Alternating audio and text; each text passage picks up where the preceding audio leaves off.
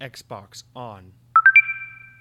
Welcome to Xbox On, a podcast with one host about one console, Xbox. I'm said host, Jesse DeRosa, and on today's episode, we'll be talking about the latest Xbox news for the week of January 13th, 2022, including Stalker 2 has been delayed, new rumblings are coming from the State of Decay 3 developer, Take-Two has purchased Zynga in what is now the largest acquisition in the games industry, and more.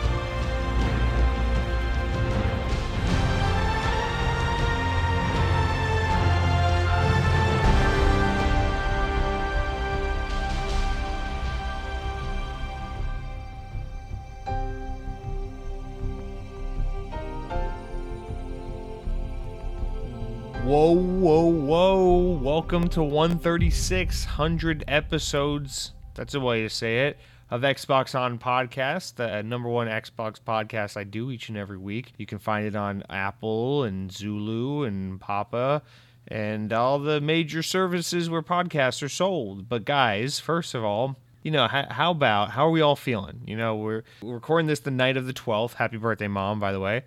And, tonight is the night the Call of Duty Vanguard update goes live for Zombies, the infamous new Zombies mode that everyone hates, except me. I kind of have fun with it. It's not great, but I'm having fun with it anyway.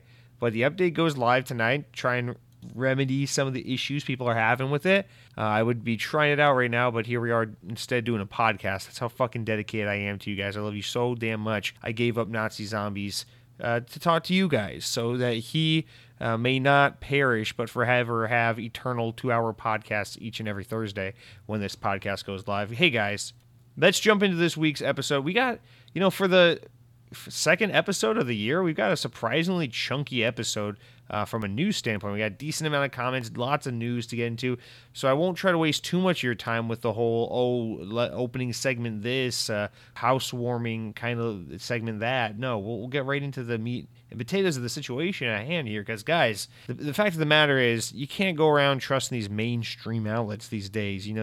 These Polygons, these IGNs, they cannot provide to you unbiased truth about games news. That's why we're covering just one video game platform, is because we're so unbiased.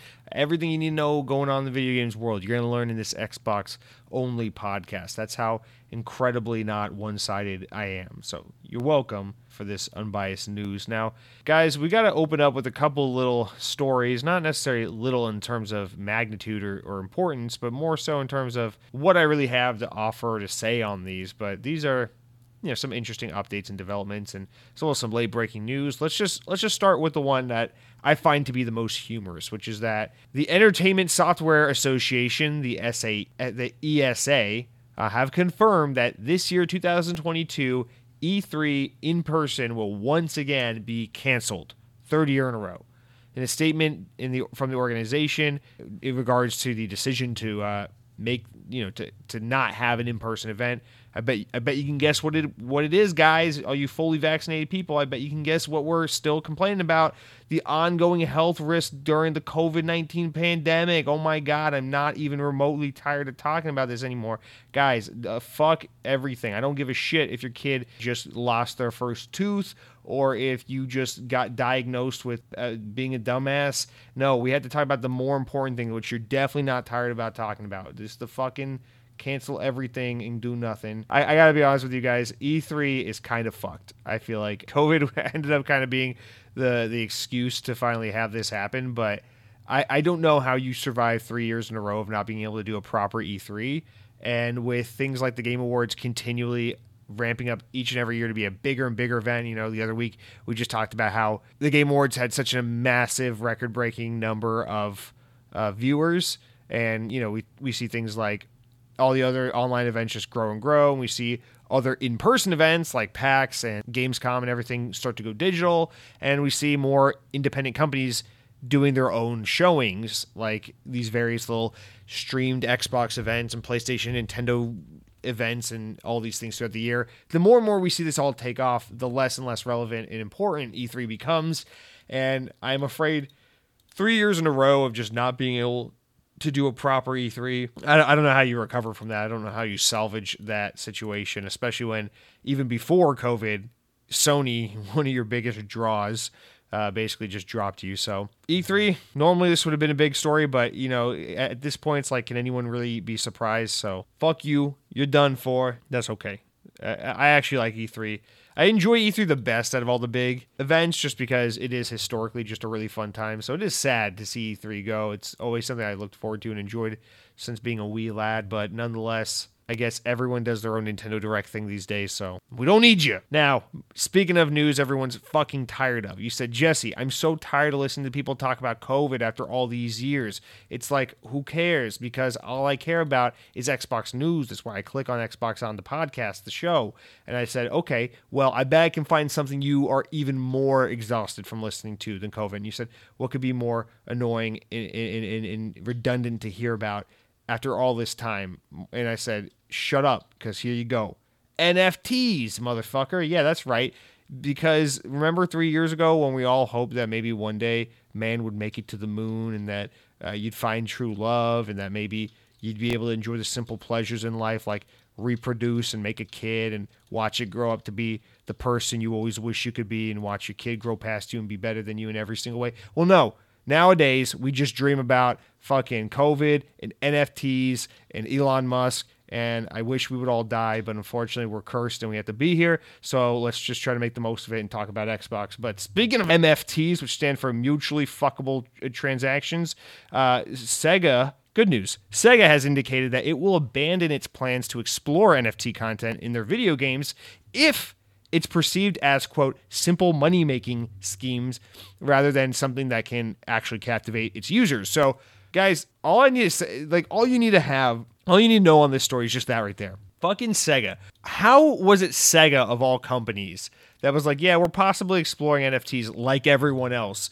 And then they're like, but if our users think like, no, this is stupid, we don't want this is slimy, get this out of our games, we will be the ones to say no. It's like, yeah, that's exactly what we all. Now, obviously, it's like, well, if you're seen as a more vulnerable company, maybe Sega is not in bad shape by any means, but they're not Activision by any stretch of the imagination. And so, if you are someone who is a little more volatile in the market, like Sega, maybe you feel a little bit more pressure to bend to the will of your audience. And in this case, I'm all for it because no one fucking wants NFTs. And the thing is, even the people who write in from time to time say, Jesse, stop being mean to NFTs. NFTs have feelings too. I always say, okay, that's fine. We don't have to hate on NFTs, but defend it, justify it, explain it, and no one ever can. They always just go back to trying to give you the fucking Merriam-Webster definition of an NFT rather than justifying their existence in relation to video games. So because no one in the fucking world seems to have the capability of explaining what makes an NFT a relevant piece of gaming, I'm going to continue to riff on them and assume they're shitty and bad, even though my tiny, undeveloped brain doesn't really have a full grasp over anything regarded to the blockchain or the crypto or the NFT. And I know NFT is not necessarily Bitcoin or anything. It's a totally different game. Trust me, there's a special hatred I have for NFTs that I don't have for other crypto. But this is just one of those things. It's like, no one can defend it properly, but there's always this like ride or die audience that's always going to defend it. And then the other 99% of rational human beings are like, yeah, fuck NFTs. So Sega, good on you for being like, oh, here's an opportunity to just fucking rake our fucking audience and basically rob them of their money. But if it makes us look bad, I guess we won't do it. And for that, I just got to say, I can't believe I had to say this, but thank you. Because that's what Sega said this week, but right below that, I got a story here where Konami is on the other end, like, oh, whoa. We are pushing the sale of NFTs.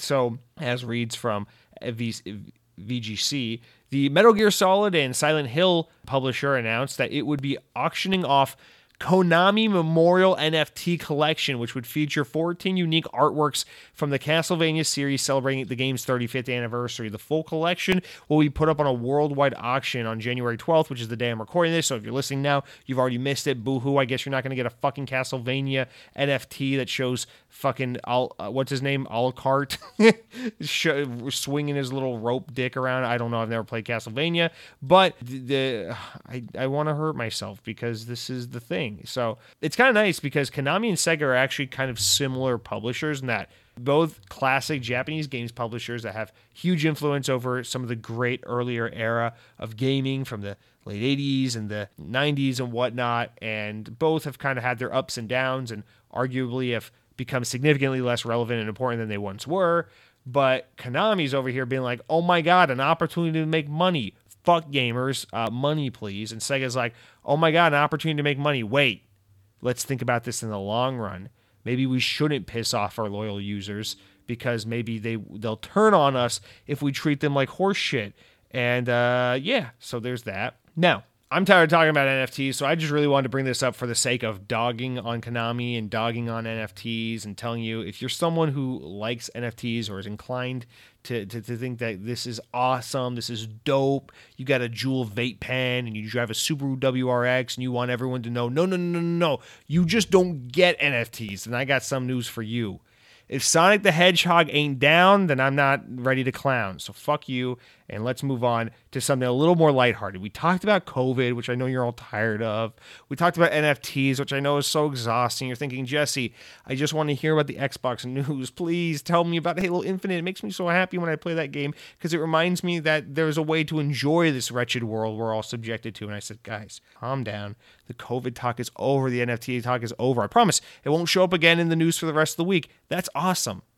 Now let's talk about sexual harassment. So, VGC reports that Xbox boss Phil Spencer has said that he does not believe it is his job to, quote, punish other companies like Activision Blizzard for their transgressions. However, the exec has confirmed that, quote, he's changed how to do certain things with the Call of Duty publisher following the recent abuse allegations. In a recent New York Times interview, Phil Spencer was cagey about what this actually meant in practice, which is not surprising because Phil Spencer is usually pretty like PR suit and tie buttoned up about everything he says. But after it was pointed out that Xbox Live played a significant role in the early and continued success of Call of Duty, he says, quote, the work we do specifically with partners like Activision is something that obviously, I'm not going to go talk about publicly. We have changed how we do certain things with them. They're aware of that. Okay, I want to get back to that quote because that quote sucks. But continuing on, Phil Spencer reiterated that reports of workplace toxicity, quote, saddened and sickened him,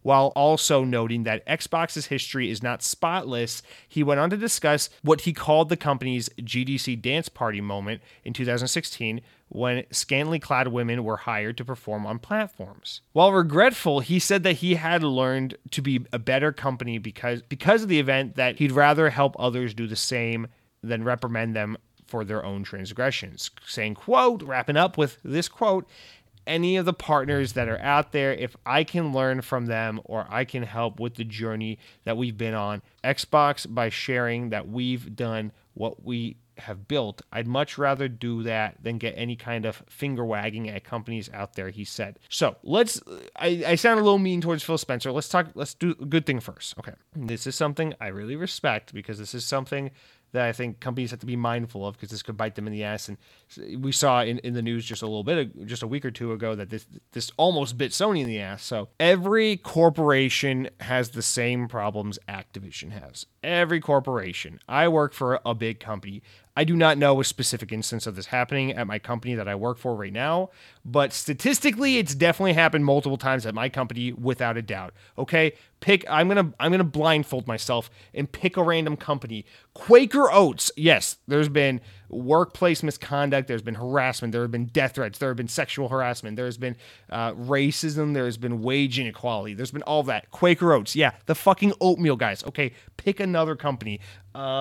Raid, the product that kills bugs. That might be Johnson & Johnson. I don't fucking know. They seem to own everything. But the bug spray company that murders cockroaches so that they're not in your home. I promise you, 100% statistically, it is just a fact. Someone in that company has been sexually harassed, someone's been verbally abused, someone's been paid an unfair lower wage for what they do and who they are. I promise you, the CEO of all these companies has been a terrible person, because you really can't even be a CEO without being a terrible person. It's kind of like, being Santa Claus and being real. You can't be both. You got to be one or the other. And so it's one of these things where it's just like, Xbox isn't in a position, Microsoft isn't in a position to be like, shame on you, Activision, you should know better, because then you could get a little Jason Schreier type figure who would go and dig up some dirt on Xbox and be like, in 2006, this shaggy haired motherfucker named Jay Reynolds was hired by Microsoft because he had a big brain, but he also had zero social awareness. And he went to a work function while he was coding on the beloved game Project Gotham Racing 3, and he went to a girl and said, boobies are good. And then she was like, wow, I feel uncomfortable. And she complained to HR. And then that guy did not get fired because the guy in HR was like, boobies are good. And then that guy in HR didn't get fired. And at the time, Xbox did a terrible job of handling the situation. And then Jason Schreier will be like, this is real journalism. And then he'll publish the story, and everyone will be like, this is why you need to buy the PlayStation 5, because Xbox is a bunch of booby-loving sexist pigs, and Activision actually is now forgiven because we can only focus on one atrocity at a time. Therefore, Activision absolved of all their guilt, and Xbox is now the new bad guy. So I get that. You cannot represent a brand as big as Xbox, a corporation as powerful and big and influential as Microsoft, and point the finger at Activision for something that you probably aren't guilty of as well. So, Phil Spencer, all due respect, not only for behaving that way because you know that's true, but also having the fucking balls to be like, hey, we've been those guys before. This is that weird, this is that thing I like love and also hate about Xbox and Microsoft right now, is they're doing like that next level PR where like, this is like a step past Arby's trying to be meme lords on Twitter. This is like actually 2 steps past that. This is kind of creepy, because this is the point where we're at the point where, like, look at that new documentary series on Xbox that's on YouTube. It's like Xbox is calling themselves out. Xbox is talking about their failures very candidly. Xbox is talking about bad things that have happened in their company, which make them so fucking likable that it makes us want to forgive them for shit. But guys, keep in mind, at the end of the day, even though we all bleed green because we love Xbox so much, they're still a corporation, and they still don't care about you, and they're still only out for your money, and everything they do is about money. So don't act for like a single fucking second like they care about doing the right thing and being good people, because even though I'm not trying to say Phil Spencer, the individual, is necessarily a bad person, the corporation as an entity is pretty fucking god-awful. So do not, this is that creepy kind of like, oh, they're being transparent and real. I don't like this, because it means they can get away with murder once they're that level of transparent and likable. But also, the other thing they could do is just try to cover it up and never talk about it. And then I would hate them because they're not transparent and they don't own up to their shit. And either way, they can't win. So guys, I guess what I'm really trying to say is give big business a break. They cannot catch a break. It's so unfair when you're a multi-billion-dollar company. You just can't get a break. Everyone's either mad at you because you won't talk about the bad thing you did, or they're mad at you because you're talking about the bad thing you did in an effort to cover up, how bad you really are in the grand scheme of things, and you just can't win. So guys, do yourself a favor, write to your local congressman and say, please, while millions of Americans struggle to pay the student loans and their rent during this time of crisis and need, can you please do me a favor, take all of our tax dollars and give a big old tax break to the rich. Please tell Microsoft that they can write off many millions of dollars in taxes right now, because they are just so goddamn good. Please protect this big business. And that's all I really wanted to say, guys. Just a rambling mess right now. But no, I mean, this is all joking aside. I kind of hate this because the real, there's so much diversion of like, well, Xbox has done bad things before. It's like true and good of you to acknowledge that. And it's like, I would be a hypocrite to hold one company accountable for something as if my company hasn't also done things in the past. True, and thank you for being transparent and honest, but that doesn't negate the fact that Activision won't do the right thing, which is fucking fire Bobby Kotick. Get that fucking man to sell off his shares of the company, get him out of his seat. Obviously, he will be stupid fucking rich for the rest of forever. Not that he already isn't if he does that, but we need to get him out of this company. In Xbox, I'm sorry, but as one of Activision's biggest partners, you have a massive influence in that. So, yeah, is it kind of hypocritical? Sure, but this isn't really about the things Activision did in the past. This is more about the way Activision is poorly handling the situation now. Because can they take back the people who were abused, the victims that existed at Activision all those years ago when things happened, when the stupid World of Warcraft sweaty-ass nerdy orcs and night guys were too busy touching all the women and paying them less money? No, you can't take that back. Unfortunately, it happened. But what you can do is say, CEO, you're not getting away with this. There are repercussions. There are consequences. And so Xbox, yeah, you guys have done shitty things too, and you guys should be more forthcoming about that. And good on you for doing that, Phil Spencer. But you know what? It's not as simple as like, oh, well, everyone's made mistakes. Everybody's had those days. That's what Hannah Montana says anyway. It's like, no. Twist their fucking arms because Bobby Kotick should not be here. And Bobby Kotick said, literally, quote, this was one of our stories in recent months, was, if I cannot fix the problem at Activision, I will step down as CEO, which is the most tone-deaf fucking thing in the world because Bobby Kotick is the problem. So, Phil Spencer, twist the goddamn arm. Do what the politicians don't do. Twist someone's fucking arm. Say, this is what I want to get done because this is what's right for the people. This is what's right for the company. Let me twist your goddamn arm and put some pressure on you. And can Xbox single-handedly do that to Activision? Absolutely not. Is it necessarily is it Xbox's fiduciary obligation to do that? Absolutely not. But is it the moralistically right thing to do? Yes. And if you do that, is there potential that other companies might follow suit? Maybe even like a Square Enix or someone like that? Or we just saw Sega's apparently run by some good guys. Maybe they'd do it. I don't know. Just do the right thing, you stupid tiny wieners. All right. That's all of our news stories that I want to talk about at the top of the show. Guys, we haven't even gotten into the comments, and I'm already so heated. Can you believe it? So many of you probably clicked off already because you already made assumptions about me based on my COVID comment. But listen, we talked about everything there is to talk about. We talked about COVID. We talked about NFTs. We talked about harassment in the workplace. What more do you want? Oh, you want to talk about a fucking Xbox? Okay, we'll get there. But first, guys, all joking aside, let's calm down, take a seat. Let's talk about some comments. You know how it works. Xbox On.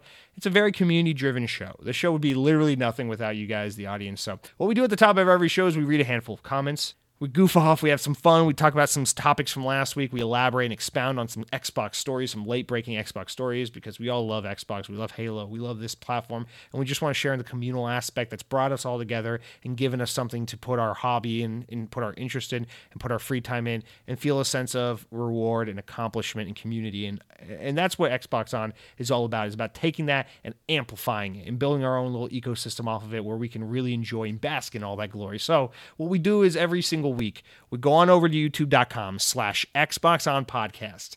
You click on the latest episode, and what you want to do is leave a comment in the comment section. If you use the F word, the fuck word, usually that comment will get automatically deleted, so maybe keep that in mind, okay? But you leave a comment, you say something really nice, like, Jesse, thank you for rambling for the first 25 minutes of the podcast about seemingly nothing. What the hell is even happening? I thought this was supposed to be a news podcast. You're even more off base than usual. I love you. Or you can leave a mean comment, say, Jesse, we're 25 minutes into the podcast, and all you've done is rambled about things that make literally no sense. You're so off base today. I don't love you. You suck. Tiny wiener. And I'll say, both of those comments are getting right in the air, and I love you. I love you for it. So our first comment this week comes from exactly who you think it comes from, and it's Mr. A's King, who has some Taco Bell comments to bring up at the top of the show, but I want to run through it because there's something he's missing here. Yo, Jesse, did you know that I forgot to attend the stream last week but I also, if you blast Doom Eternal music, you're going to be a Halo god. Trust me. No, shut up. Caramel is good, by the way. Wolfenstein's an okay game. Have a nice week. By the way, my favorite Taco Bell menu item is now the triple double crunch wrap, but also I can also go for a nacho cheese Doritos Locos Taco Supreme or nachos cheese Doritos Loco. What? You literally said twice. Anyway, EA's King, here's the thing is you have the audacity to write in about your favorite Taco Bell items and to mention Taco Bell without even mentioning the fact that Taco Bell introduced chicken wings this week to the menu. And the second they did, a couple of you guys pointed out to me, shout out to y'all, thank you. You know who you are, I love you. But Taco Bell introduced chicken wings. And you're just going to talk about Locos Tacos? Like, man, you're missing the conversation, A's King. Let's talk about these wings. Now, I'll be honest, spoiler for what I've been eating, I did not have these wings. At first, when they were announced, I was like, hell yeah, I'm trying those. And then the more and more I thought about it, I was like, I don't know if I feel comfortable. This might be the first time a fast food restaurant's been like, here's a disgusting abomination of a food item. And I went, I don't know if I'm comfortable trying that. So did I go to Taco Bell this past week? Yes. Did I try these wings? No. But we will get into that more in what I've been eating. So EA's King, thank you for bringing it up. Thank you for getting the ball rolling. And guys, I hope you are curious about where we're going with that. Moving on for the meantime, we got to follow up on this barbecue thing from last week. Because last week, you guys wrote in and you're like, oh, what kind of barbecue? Sweet or spicy? Where do you fall on the barbecue spectrum? And I went on and on and on about how, I'm a Southerner. I should be more into barbecue. I should know more about the barbecue sauces. I should have more of a palate for these things. But honestly, I'm kind of a layman. I'm kind of a basic bitch. I kind of go for the basic, sweet, whatever barbecue sauces. And then I threw it back to you, the audience, and asked you to write in. And many of you didn't. And I know who you are if you didn't. And you will face serious repercussions for that. But that's a different story for a different time. In the meantime, what I want to bring up is that Mavs Man, the only person who wrote in on the subject matter, brought up something that I'm kind of ashamed I didn't bring up last week, but we need to talk about. He says, sorry to burst everyone's bubble, but if you're doing some barbecuing and you're doing it right, honestly, you don't need sauce. And Mavs Man, see, as someone who adores steak, who has so much love for this, for the steak, and has so much experience in the steak industry, because I worked in so many restaurants. I wouldn't really call it the steak industry. I'd call it the restaurant industry, quite honestly. But as someone who has so much experience in that, and that was such a big part of my life for so long, unfortunately, because I was just fucking trapped in the restaurant rut for many, many years, I gotta say, I have so many passionate feelings about steak, where people fall on like, what temperature do you cook your steak? Do you use steak sauce? If so, what kind do you use? Those things drive me nuts because it's so simple. It's medium rare is the temperature. If you want to go rare, that's up to you. But medium rare is the only temperature for a steak. And the answer for steak sauce is always no. If it's like, oh, well, it's a bad steak, so you need steak sauce, you simply don't eat it. And I'm so passionate about that I feel almost ashamed that I didn't even think to really apply that logic to barbecue. Because you're absolutely right, Mavs Man. And I have heard the same thing, is that if you're eating good barbecue sauce, or good barbecue rather, you really don't need sauce. The rub should be enough. The seasoning should be enough. The way it's smoked, the way it's cooked should be enough. The quality and the flavor of the meat should stand by itself and be enough to be like, yo, I don't need sauce. So I've heard of this. I'm familiar with this, and I failed to bring it up. But I got to be honest with you, Mavs Man, despite my staunch and heavy feelings towards steak and how you should cook it and how you should eat it, I don't have a similar kind of elitist take on barbecue. In fact, I'm kind of a basic bitch, like I said last week. And that's to say, I've enjoyed many a barbecue meal without barbecue sauce. In fact, usually when I do get barbecue, I usually have my sauce on the side, if it's a barbecue item that has sauce on it. And I do like to play around and do the whole a bite with the sauce, a bite without the sauce. And generally, I just find it so much easier to eat it without the sauce. But even that said, I still always feel the need to order sauce and to fuck around with sauce and to use sauce with my food. So clearly, I'm eating bad barbecue. I'm eating my barbecue incorrectly, and I'm just a fucking heathen, really, Mavs Man, it seems like. So thank you for schooling us a little bit and educating us and calling us all out, really, Mavs Man, because I think you're absolutely right. So, Mavs Man, at this point in time, what I'm going to ask you to do is you're going to fly down here to Orlando, Florida, and you're going to have to take me on a barbecue culinary tour. But from what I've been told, apparently the barbecue in Florida is not that great. In my experience, I haven't really had stellar barbecue since I moved here, to be honest with you. But, whatever we got to do, man. If we got to go out to Texas to get this quest accomplished, then so be it. I've always wanted to go to Texas. So, man, thank you for elaborating, for educating us a little bit. And guys, for all of you who didn't write in about barbecue, and you know who you are, fuck you. Now, next up, my man, Mr. Miggy, wrote in and says, Jesse, that was a cool giraffe in this video. Oh, and forgot to add, thanks to T-Mobile Tuesday, I can experience Sam's Club, although it's a 20 to 25 minute drive. Mr. Miggy, I gotta be honest with you, the Sam's Club I go to is a 20 to 25 minute drive as well, although there's a different Sam's Club that I can I can hit up on my way home from work if I take like the slightly longer back roads to get home from work. So I do have that luxury of being able to hit it up after work, which I generally do once a week or so at minimum. So I do have that privilege. But yeah, if it's like a Saturday or Sunday and I'm with my girlfriend and we want to hit up the club and go to the nicer Sam's Club, it's a 20-25 minute drive for us as well. And sometimes on the way back, the traffic's really fucking rough because I live in the dumbest area of Orlando or Florida rather.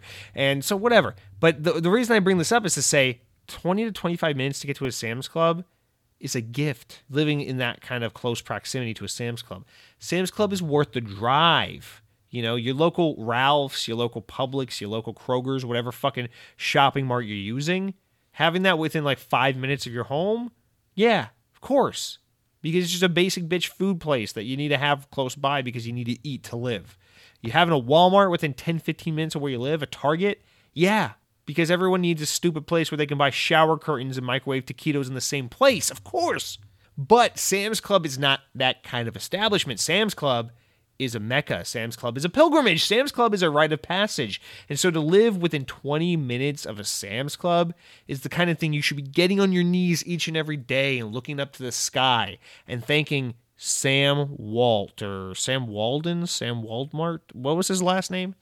Whatever. Thank the fucking Sam's Club guy because it is a goddamn blessing. Mr. Miggy. Don't ever let me catch you taking Sam's Club for granted again. I'm glad you are now a customer. Shout out to T-Mobile Tuesday. But I'm afraid you're too late because you should have been a member many years ago. What took you so long, Mr. Miggy? Now, I fully expect you to write in next week and tell me what kinds of first purchases you were making at the Sam's Club. Because, dude, we tried smoked pulled pork this week from Sam's Club. We tried just pop it in the oven and fuck off mac and cheese from Sam's Club, and both of them were amazing, speaking of barbecue and Sam's Club at the same time. So, Mr. Miggy, let us know what you've been buying at the club. Now, congrats and Game of the Year is our next topic, where Compassionate Choice LLC writes in and says, Jesse, may you be blessed to hear that I just snagged an Xbox Series X bundle at my local GameStop while listening to your damn podcast. That's awesome. It came with 2K, Far Cry, and Vanguard, basically for a 150L, a 150L, a 150 loss? I don't know.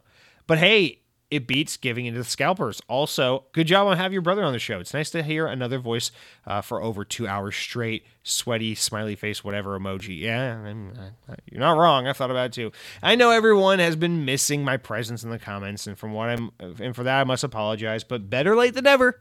Here are my top 5 games of 21 in order. Read them and weep.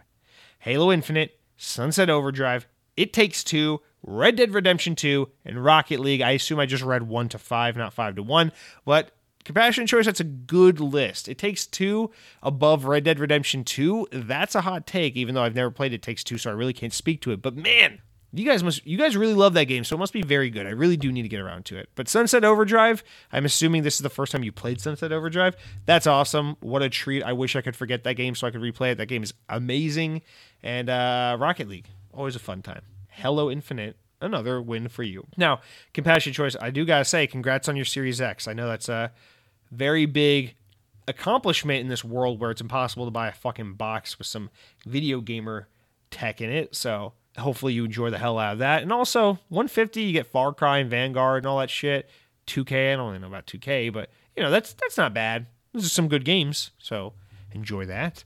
Now, Arctic Chief, our Lord and Savior, writes in a little bit about Fortnite, a little bit about Mountain Dew, a whole lot about you. Okay, YouTube, I've been leaving comments via Twitter lately, but I'll come back to YouTube so we can all see what I'm saying.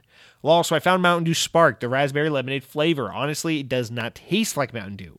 I had my wife try it, and we came to the agreement that it's literally sparkling lemonade. I'm a big fan of Applebee's exclusive flavor, the Berry Blast. Yeah, and Fortnite was my number one game I played because the events, end of season / new season, and crossovers.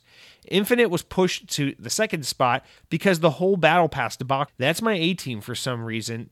That and my A team for some reason hates this Halo.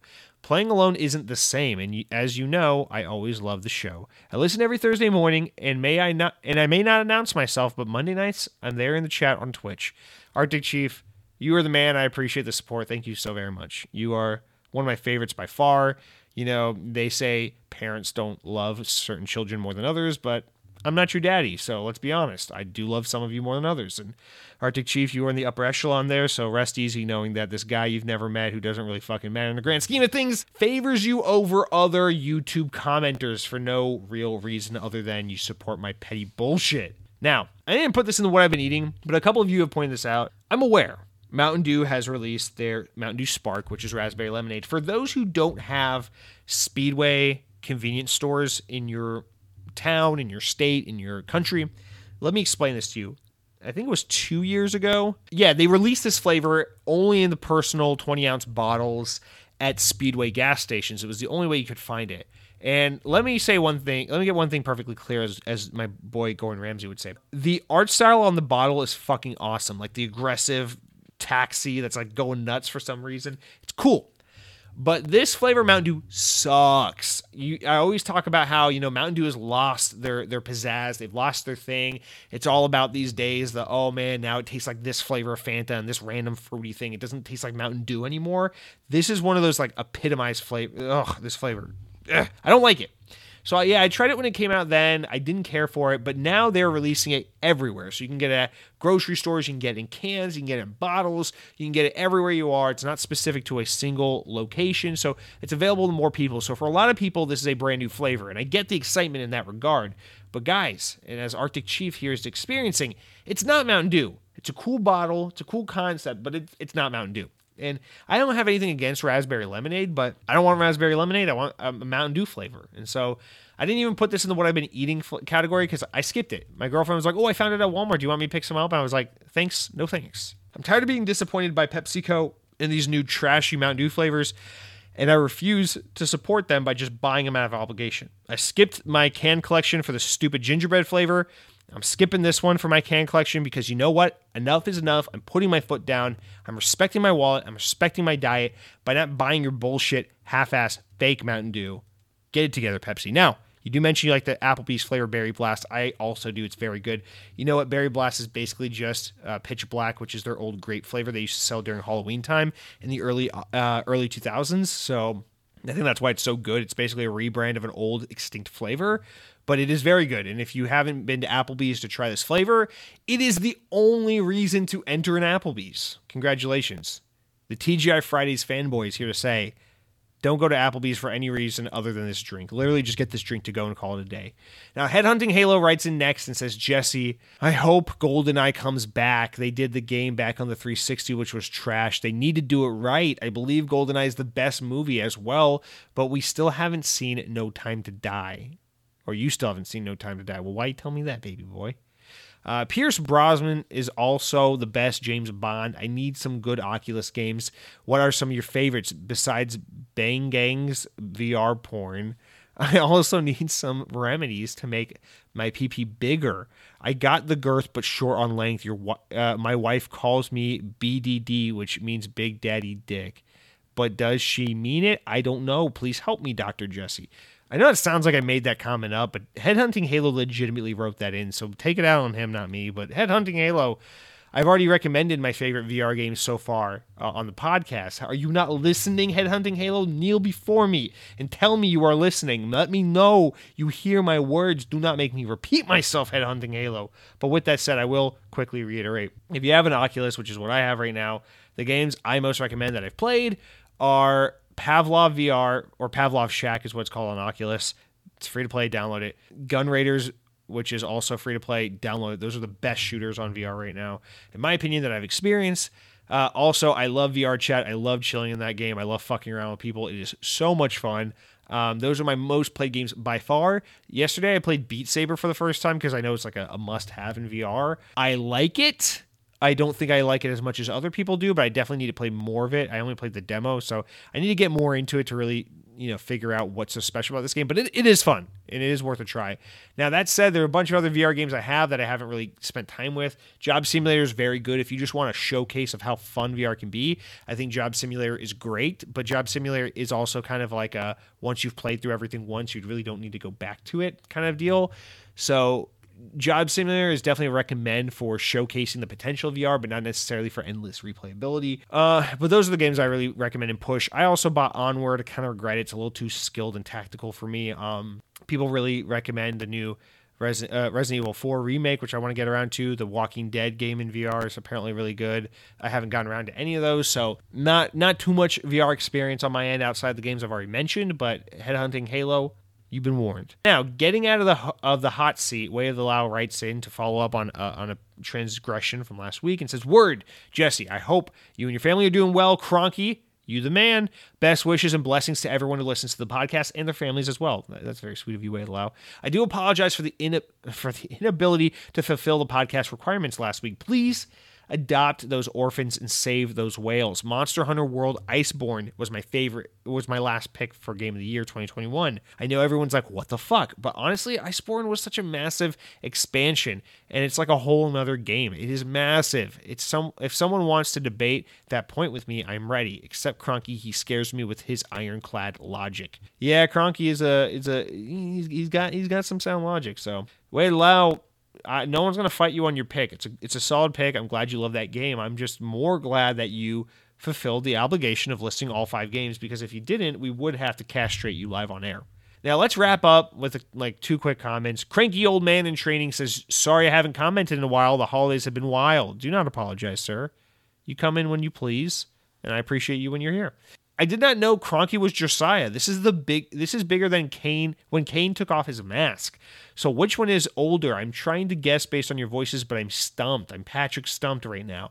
Okay, Cranky Old Man in Training. I am the older one. He's the taller one. That's all there is to it. He has more height. I have more girth in years, so I am slightly older, but we are both very stupid and tiny-brained. EA's King says, "Also, I prefer honey to maple syrup. And also, did you know that maple tree sap is basically just tree sweat? Gross, EA's King." And finally, speaking of Cronky, my brother writes in and says, "I cannot believe I managed to sneak on that episode the other week while still liking ketchup.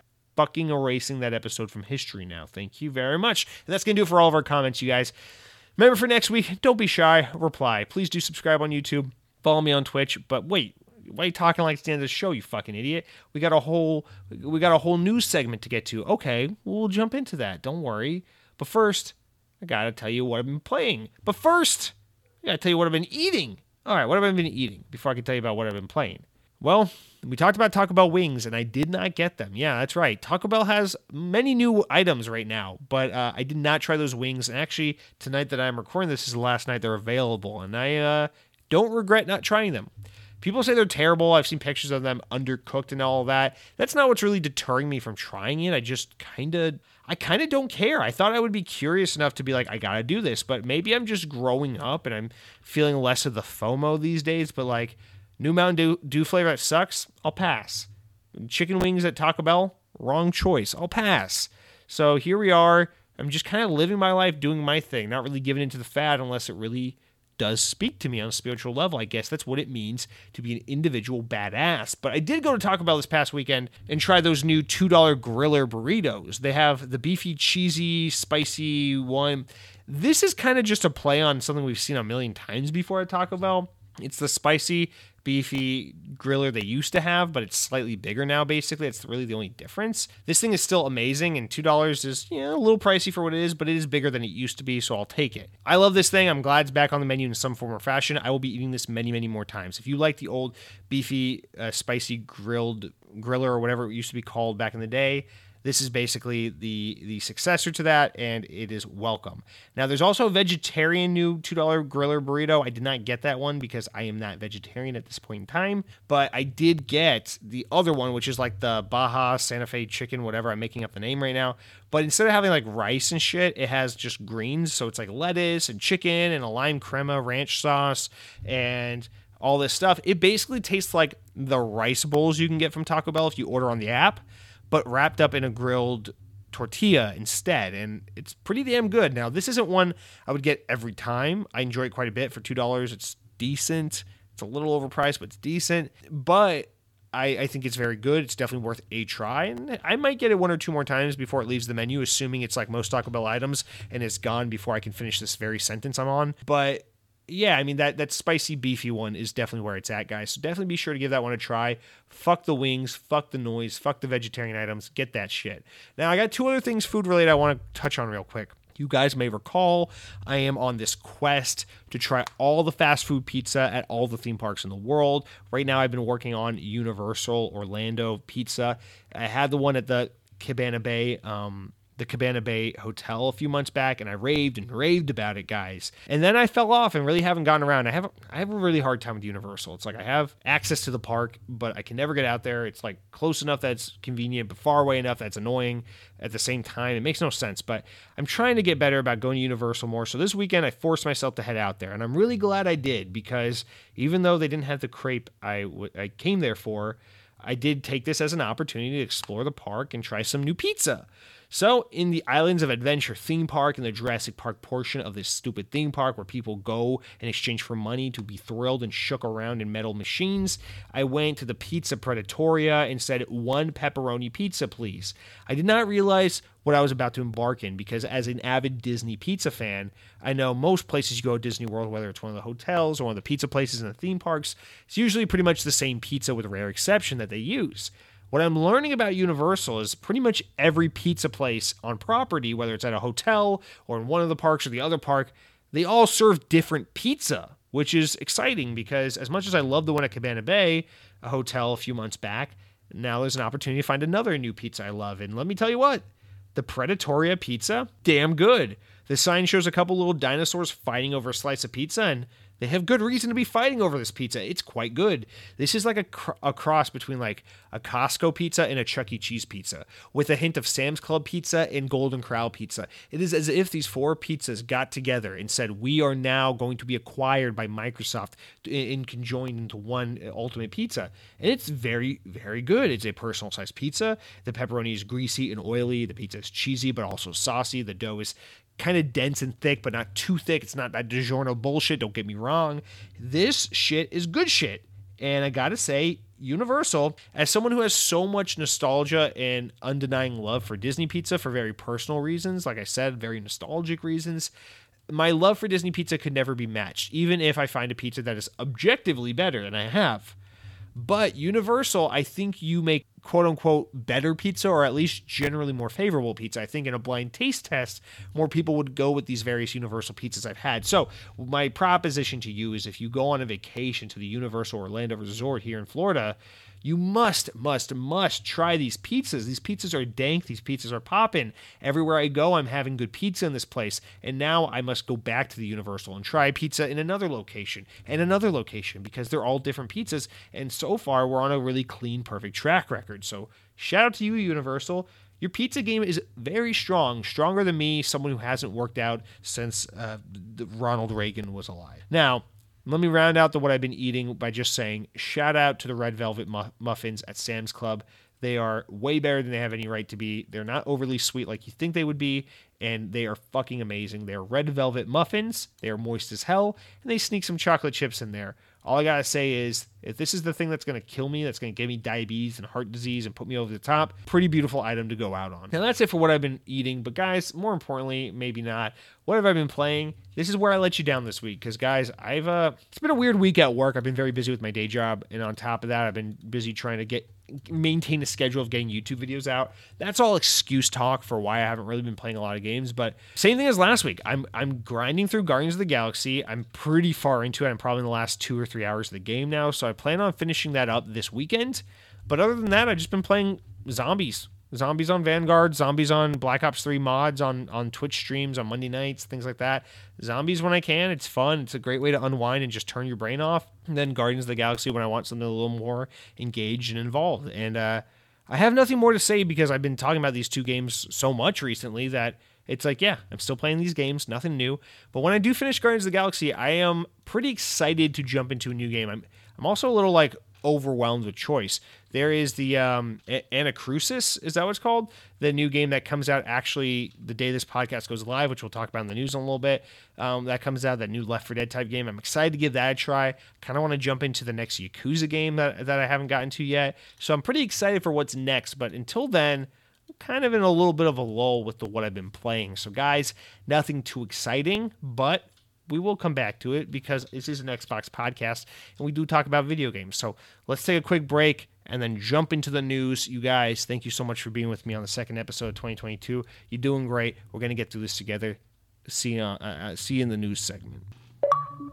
All right, we're back from the break. Sorry, I just had to go be a total dick to Cronky for no reason. Anyway, guys, we have news. There's a whole news story list of news to get through, so let's just grind right into it. First one here comes from Windows Central, and it says, Stalker 2 Heart of Chernobyl has been delayed to December 8th, 2022. Basically a full fucking 7 months or so. Man, it's like a whole year from now. Whoa. GSC Game World confirmed the news via Twitter this past week, saying Stalker 2 was previously also Stalker 2, as you may remember, was slated for an April 28th release, meaning it's been delayed over half a year. The quote for the delay, the reasoning was that these additional 7 months of development are needed to fulfill our vision of the game to achieve a desired state of the game. The update explains the developers have added that the game is undergoing thorough testing and polishing, and that more of the game will be shown at a later date this year, so players can expect additional updates before it launches. So it's almost hard to talk about this because it's like big. It's like, whoa, that's big news for Xbox because this is one of the biggest games coming to Xbox this year, right? But the fact that it's being delayed, not surprising. The reason for why it's being delayed,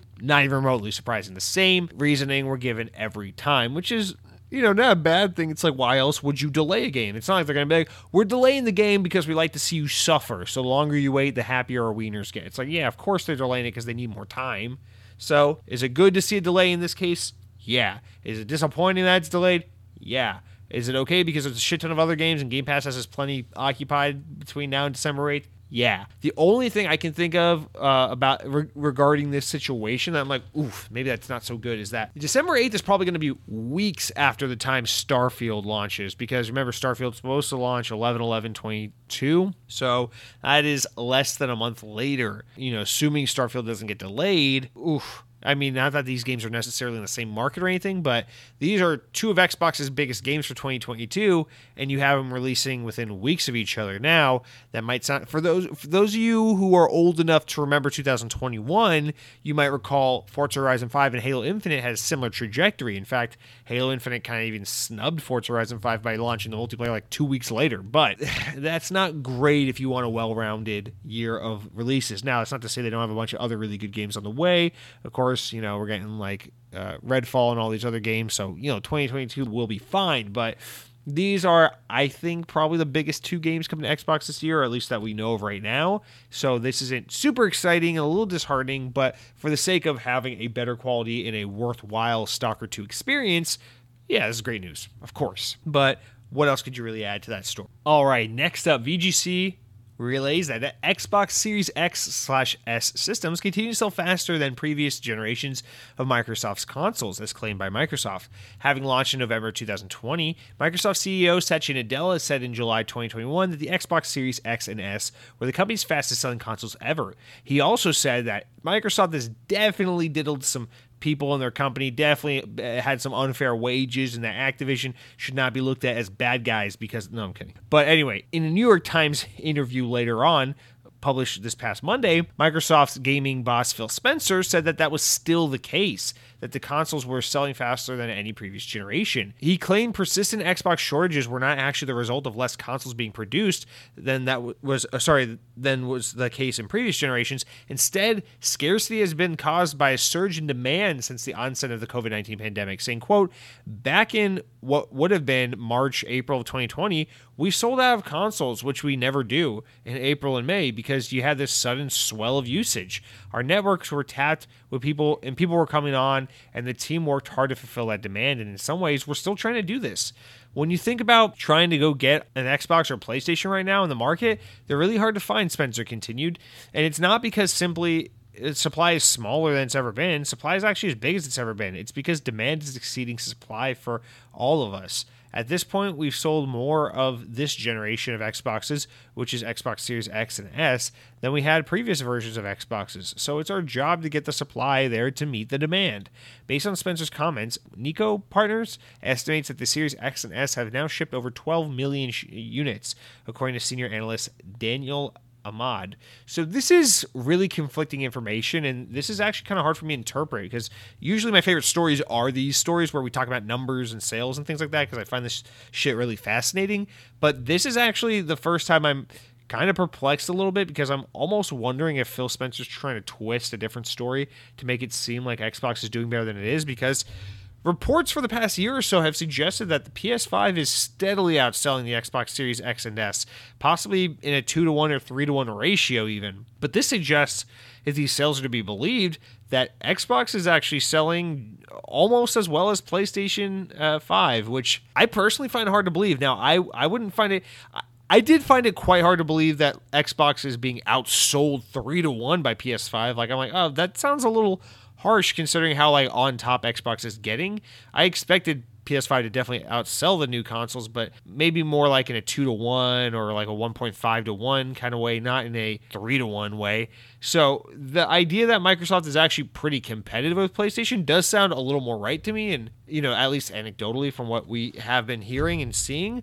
But I don't know, to think that the two are almost neck and neck, I don't think that necessarily makes sense either. So this is a confusing kind of thing, and notably it says 12 million shipped, not sold through. And like I've said in the past, and like we've all noted, Xbox Series S is pretty damn easy to find these days. It's not hard to get on BestBuy.com or walk into a Target and see an Xbox Series S or 3 on the shelf. So that's not, that number includes shipped units, not necessarily sold through. So if we are to believe there are just millions of Xbox Series S's available for purchase around the globe, then maybe we're at that number. But for the most part, these units are getting sold through. Even the Series S, which is more or less available, it's pretty much selling. It's not like they're just rotting on shelves. I mean, stores are selling through these units. So it's hard to kind of interpret that information for that sake alone, especially without more concrete data about sold-through numbers and how PlayStation's doing. It's really hard, especially because we don't really have concrete numbers on either front, and usually Sony's the one who's more transparent about that stuff anyhow. The other thing I want to get into here is that Phil Spencer's saying, talking about how at the start of COVID, Xbox One and One X were selling out like crazy because people were getting laid off or furloughed or working from home, and now everyone had to lock down at home and not be out and about, and there's all this like, well, what are we going to do? Let's go buy an Xbox and play Halo. And so gaming just shot up like crazy, which we knew that was the case. This has been a story for a long time, but he's talking about how like the demand right now they're facing is kind of still from that and not even necessarily from the new consoles.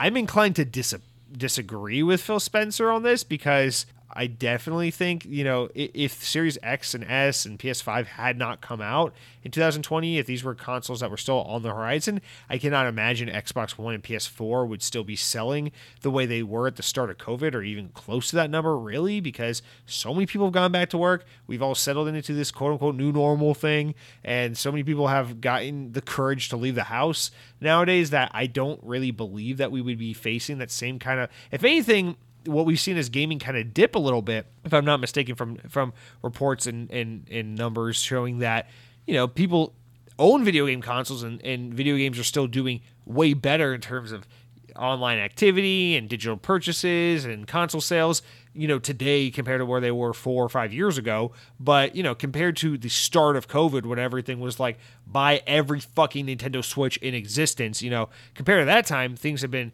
tapering off a little bit, which is to be expected because now people can like go to bars again and go get their haircuts again and go drive around the roads and make traffic bad for Jesse again. So I cannot imagine that demand is just like, oh yeah, we're still where we were at the beginning of the pandemic when people were kind of like stuck at home. I can't imagine that's even remotely the case. So I feel like the demand is absolutely a response to new console hardware. Now, did COVID have an indelible impact that probably boosted gaming in a way that left a somewhat permanent effect? Absolutely.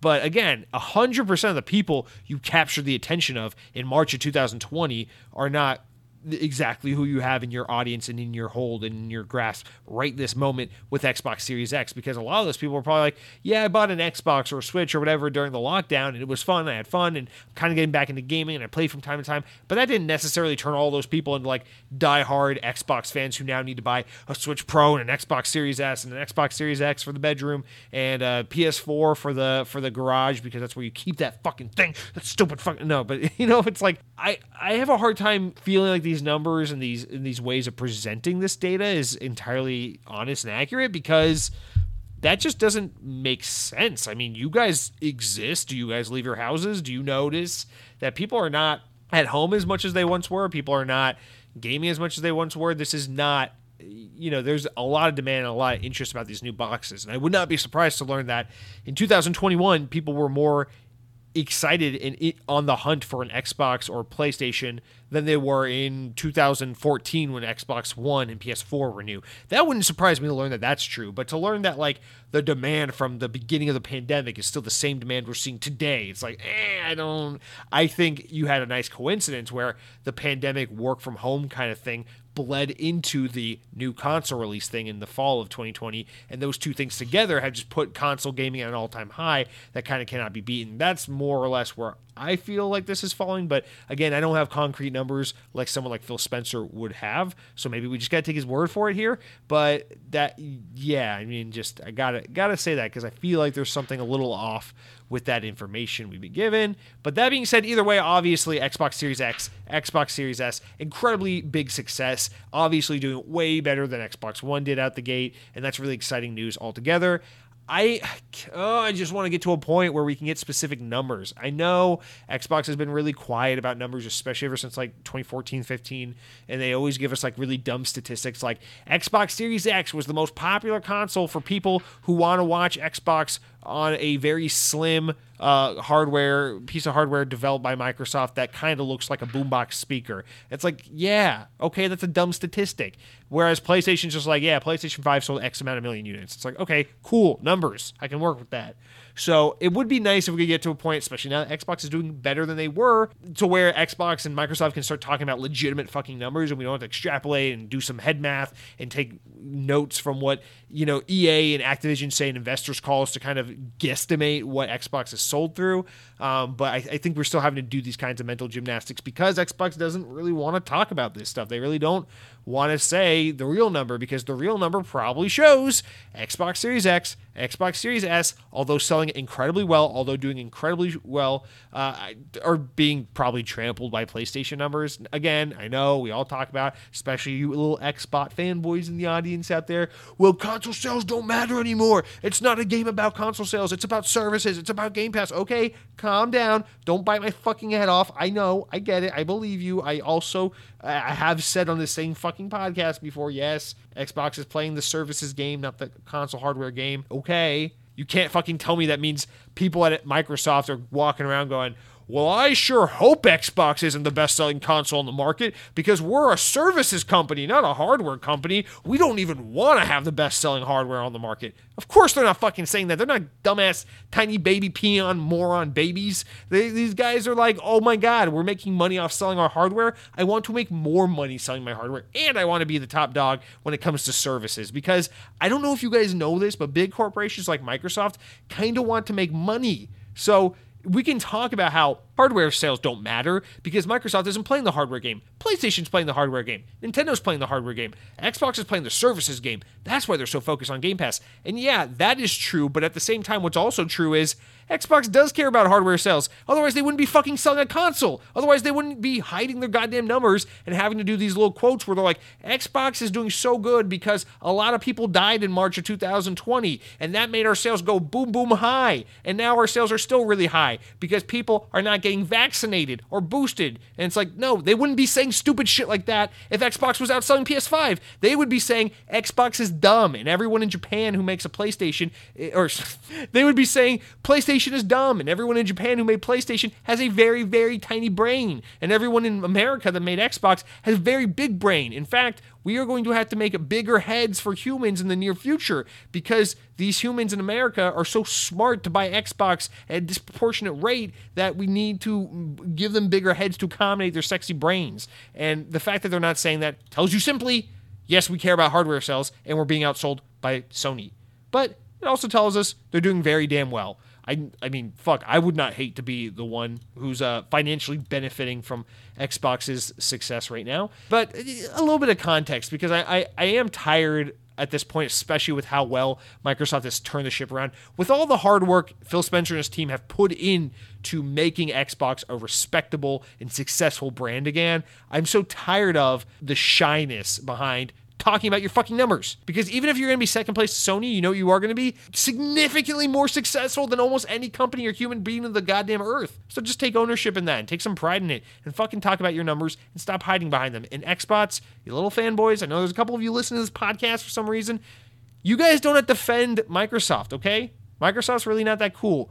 I say while I speak into my Windows 11 PC on my fucking Microsoft Surface Pro with my Surface Duo in my hands and my Xbox One on my side and my Xbox Series X behind me. With all of that said, with my fucking Xbox Series X refrigerator under my computer desk, I am telling you, you don't need to defend Microsoft. You don't need to defend Xbox. They're a fucking corporation. They don't give a shit about you. So you don't need to be their goddamn white knight. It's fucking cringy. Stop being weird. You look weird right now. Stop shitting on Sony. PlayStation's a phenomenal console. But you know what? Sony also doesn't give a shit about their fans. So Sony fans, stop fucking falling on the sword for Sony. You look weird.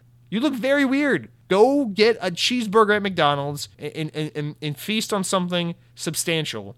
Go get a haircut because it's shaggy and you look terrible. You guys are weird. Go out and look at some fucking sunlight and stay away from schools because you guys are kind of creepy. All right, next up, Windows Central has a whole story we got to talk about, despite the additions of... You know what's weird about this week is, like, I'm unusually tired, but I have an absurd amount of energy. This is that, like, second wind energy, and I really got to capitalize on it while I can. Our next story here is that from Windows Central, despite the addition of State of Decay 2 in all of its DLC since its launch, the Xbox exclusive has had some underlying issues that have held the game back. The notorious player-hosted co-op has an irritating tether mechanic that prevents players from exploring the game's larger maps more freely. State of Decay has always been a community-first design game with fans in the Undead Labs forum right from the company's founding by World of Warcraft veterans Jeff Strain. Indeed, State of Decay has intended to be an MMO eventually, with seamless, dedicated servers for more realistic co-op experience with intersecting data-driven endemic zombie systems for the ultimate zombie apocalypse sim. Despite these additions, State of Decay 2 has experienced since its launch, though, Xbox exclusives have some underlying issues that hold the game back. The notorious player-hosted co-op is an irritating chop all that off. I'm just repeating myself. A couple of years ago, Microsoft and Undead Labs announced State of Decay 3 with an impressive CGI trailer that appealed, blah, blah, blah, blah. Indeed, State of Decay 2 has also had a bit of a limited selection of enemies to face off against. Why did I copy and paste it? I should have read through this better. Sorry, guys. Indeed, State of Decay 2 also has a bit of a limited selection of enemies to face off against, with many of the zombie archetypes returning in State of Decay 1. With a CGI trailer hinting at an expanded scope and bump in quality, you might wonder how Undead Labs, as a small studio, is comparatively will be able to pull all that off. But thankfully, seems that the studio is expanding quite rapidly. In a series of relatively high-profile hires, Undead Labs has picked up various AAA vets from across the industry. Jonathan Wolverton was spotted making his way over from EA Orlando, that's Tiburon, that's Madden, as design director, alongside fellow EA alumni Suman Mirza. Sorry if I butchered your name. Other hires include Simon Scheer, who worked on the mind-blowing Unreal Engine 5 Matrix demo, Volition veteran Adam Pletcher, among many others. Scheer's LinkedIn profile refers specifically to Undead Labs building up a new team in Orlando itself, separate from the main team based in Seattle near Microsoft headquarters. Okay, guys. Let me stop right there. I live in Central Florida. I live in Orlando, whatever, more or less. Undead Labs has a new studio in Orlando. Okay, I'm an ex-bot. I need to go get a job. Hold on, let me apply for a job. But no, all joking aside. While there's a little information about State of Decay 3 and how it looks right now, Windows Central have heard from their sources that the team is placing a bigger emphasis on making its playable characters feel more human, with more investment in dialogue, background writing, and dynamic story events, and hopefully just an overall more polish. But guys, this is cool. Undead Labs is seemingly opening a second kind of satellite studio here, and that's fucking crazy.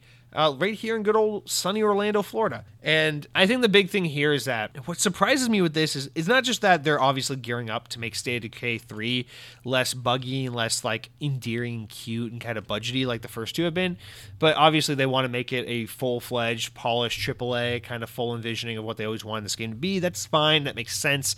None of that surprises me. The thing here is when we think about Game Pass and how it's this service, we're always talking about how it can do a little bit of everything because you're subscribing to the service, so we can have everything from big AAA games like Halo to small little bite-sized games like Cyber Shadow and all that, because there's room for a little of everything when it's a la carte or where it's a all you can eat buffet of gaming, right? So it does almost perplex me a little bit that Microsoft is willing to invest in these studios to this extent. When you look at like Undead Labs, who makes State of Decay, which is obviously a smaller, more like mid-tier kind of game, and for them to be like, yeah, you guys can take all the time and all the money and staff up and make a even bigger budget, more AAA experience for State of Decay. And the reason why that's so crazy to me is like, that's a big financial investment when State of Decay is a game that already has a pretty good pull, and State of Decay 3 really didn't need to do much more other than being a slightly more polished, more content version of State of Decay 2. But here they are really expanding and developing this thing further to make a more AAA experience. And I think that's admirable and exciting and cool, but also like curious that they're willing to put this much money into obviously not only like 343 and Coalition and whatnot, but even into teams like Undead Labs. So I guess that shouldn't be too surprising because we see how it worked out for teams like, Double Fine with Psychonauts 2 and everything. But Xbox is pouring money into their studios, into Game Pass. If they're going to go the extra mile to make sure, State of Decay 3 can take the extra few years, can staff up and get a second team and do what they need to do to make State of Decay 3 more of an MMO, more of a polished AAA game, more of a this or that. And that's crazy because it almost makes you wonder if they're really willing to take this approach to so many of their games. And you got to assume this is probably what they're doing even with like We Happy Few developer Compulsion Games as well. And in these kinds of teams is we're really not getting any like budget or like small one-off kind of Xbox games. We're getting like pretty much all around AAA big budget games. But yeah, I mean, this is obviously because the other thing that comes in with this is, okay, so State of Decay 3 is going to be a bigger budget, more fully realized, more polished, more AAA experience. That's awesome. That's all great news. No one would complain about that. But also, does this open up Undead Labs to finally be, for some reason, this is a team I've always especially held to this standard where, like, I kind of want to see them do something outside of State of Decay. So if State of Decay 3 can be this MMO, games as a service type platform game, if we can have this be the Destiny 2, the Halo Infinite of the Forza, whatever the next motorsport is from Turn 10, if we can have this be that equivalency for State of Decay 3, does that mean this can then be kind of a games as a service and stand on its own for 10 years and not have to need a State of Decay 4, State of Decay 5, and it can just kind of be supported with post-launch content like a Grand Theft Auto 5 Online or whatever? Because I assume that's what they're working towards, but at the same time, if they're building a second studio in order to do that, that's going to leave them pretty staffed up and then not need that amount of staff to support and sustain this game, which leads me to believe that at some point, they're going to build a very big AAA State of Decay type game and then need only a portion of that staff to keep the content going, and then they're going to have this other part of a team that could maybe work on a new project and give us something other than State of Decay from Undead Labs. I don't know. That might be a lot of connecting dots that aren't there, but I would really love to see that be the case because I kind of want to see something else from this developer. I really want to see what else these guys have up their sleeves. I know they're really founded over the State of Decay IP, and that's awesome. I love that they do this, and I love that people like it, and this is an IP I've always really wanted to enjoy, but just really hasn't ever clicked with me. But I don't know. I want to see these teams do more, and that's the thing with Xbox in general is, it's easy for me to be like, well, 343, they can just do Halo and nothing else because I love Halo so much. But teams like this, it's like, okay, well, I'm not so in love with State of Decay, so can we see Undead Labs do something different? I think the answer is yes, especially as more and more of these Xbox teams make these kinds of service-based games for Game Pass, but have these big teams and this big budget behind them. They might have the ability to do separate projects, and that's when you can get your small side game or your little secondary game or your Grounded, like as Obsidian has shown us. And I'd just like to see more of that kind of content. So hopefully this is the start of that. Congrats to all the new hires and to Undead Labs for growing and becoming a bigger family. So that's awesome. Next up, speaking of Sega, we ain't done with them yet. Sega have announced that it has opened a second development-based studio in Japan called Sega Sapporo. So obviously in the northern area of Sapporo. Although Sega currently has a number of in-house development studios in Japan, including Sonic Team, where you got Gotoku Studio, who work on, of course, our beloved Yakuza games. They all work out of the company's main base in Tokyo. So this studio will be in the Hokkaido Prefecture, further north.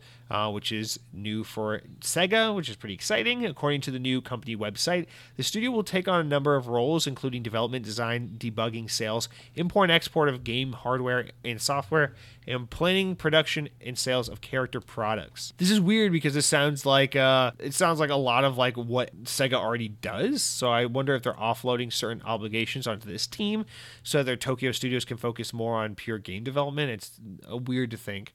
But the job listings on the site also suggest that the Sapporo studio will be involved in the creating new characters and environments for Phantasy Star Online 2 New Genesis. Sega Sapporo, it's pronounced Sapporo. Sega Sapporo will be led by Takaya Segawa, who joined Sega as a designer in 92 and was the chief producer of Phantasy Star Online 2. In a statement, Segawa explained that the new studio would make use of Sega's existing knowledge base to create new titles, saying, quote, under the new policy and continuation to take on the new challenge of creating even more innovative content and providing the world with new and exciting experiences, we will use the know-how that Sega has accumulated over its long history to participate in the development of entertainment that we will present to the world in the form of the attractive city of Sapporo. He said, Sega Sapporo Studio will strive to provide the moving experience to customers and create studios that values its staff. Holy hell, that is a very translated Japanese statement. So god damn, does that make no sense to most people. Sega stated in November that it would consider investing in nearly $1 billion into game development capabilities over the next few years. Now, take that information and pair it with their commitment for a new, quote, super game initiative that we learned about last year, a mid to long-term strategy aimed at creating major global titles, focusing on the pillars of global online community and IP utilization. Sega has used one of its largest studio networks of any Japanese company since its acquisition of UK-based Creative Assembly, known for Total War in 2005. It's gone on to acquire Sports Interactive Football Manager, Relic, Age of Empires, Atlas for the Persona franchise, and Amplitude from Humankind, and 2 Point, who make 2 Point Hospital. While Sega prepares its super game, it will also release a number of new projects over the course of the next 5 years, including new FPS titles, a European studio like Creative Assembly, and utilization of IP assets in remakes, reboots, and remasters. Holy shit, that's a lot, Sega.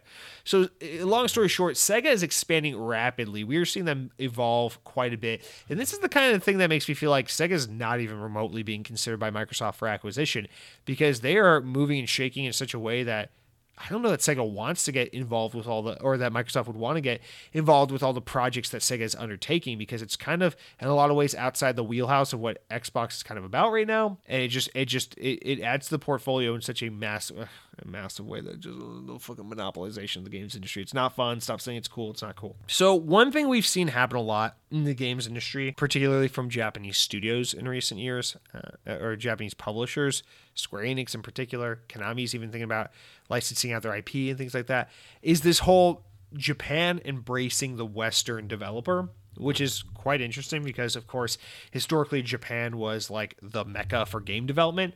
And we have found ourselves in a situation now where I think you're seeing a lot of Japan acknowledge that the Western developers have kind of taken the mantle. You know, your Sony and Xbox first-party studios, your God of Wars, your Horizon Zero, your Naughty Dogs, your 343s, and all, your Turn 10s, and all these games. These California, West Coast, Seattle, Oregon-based developers, and then even some our European friends over there with like Playground and Guerrilla, who make Horizon, all these teams. It's pretty obvious that, you know, the Western world of gaming is kind of where the biggest and most influential games are coming from these days. Fucking Bethesda, Ubisoft, all these publishers and developers and whatnot.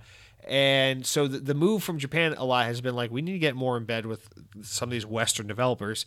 And Sega's doing that. But the thing that's more interesting to me here is we're also seeing them really double and triple down on Japanese development. This is something that excites me quite a bit, because Square Enix is still like milking the same teams of people for Final Fantasy all the time, while on the other hand, they're, you know, Crystal Dynamics and Eidos Montreal and all these fucking teams from the West. And Konami basically just ghosted gaming years ago and have since started to toy around with the idea of like, well, we could license out our properties to like Sony, and they could have like their Western teams start to make, you know, some of our games again, maybe for PlayStation or something like that. Again, getting more in bed with the West, laying off their Japanese focused teams. Sega, while, yeah, I mean, they acquired they've fucked around a little bit with Western studios like Creative Assembly, and we know they're working on FPS, and they've gotten in bed with other Western developers in the past, and they've worked with Gearbox and teams like that from time to time.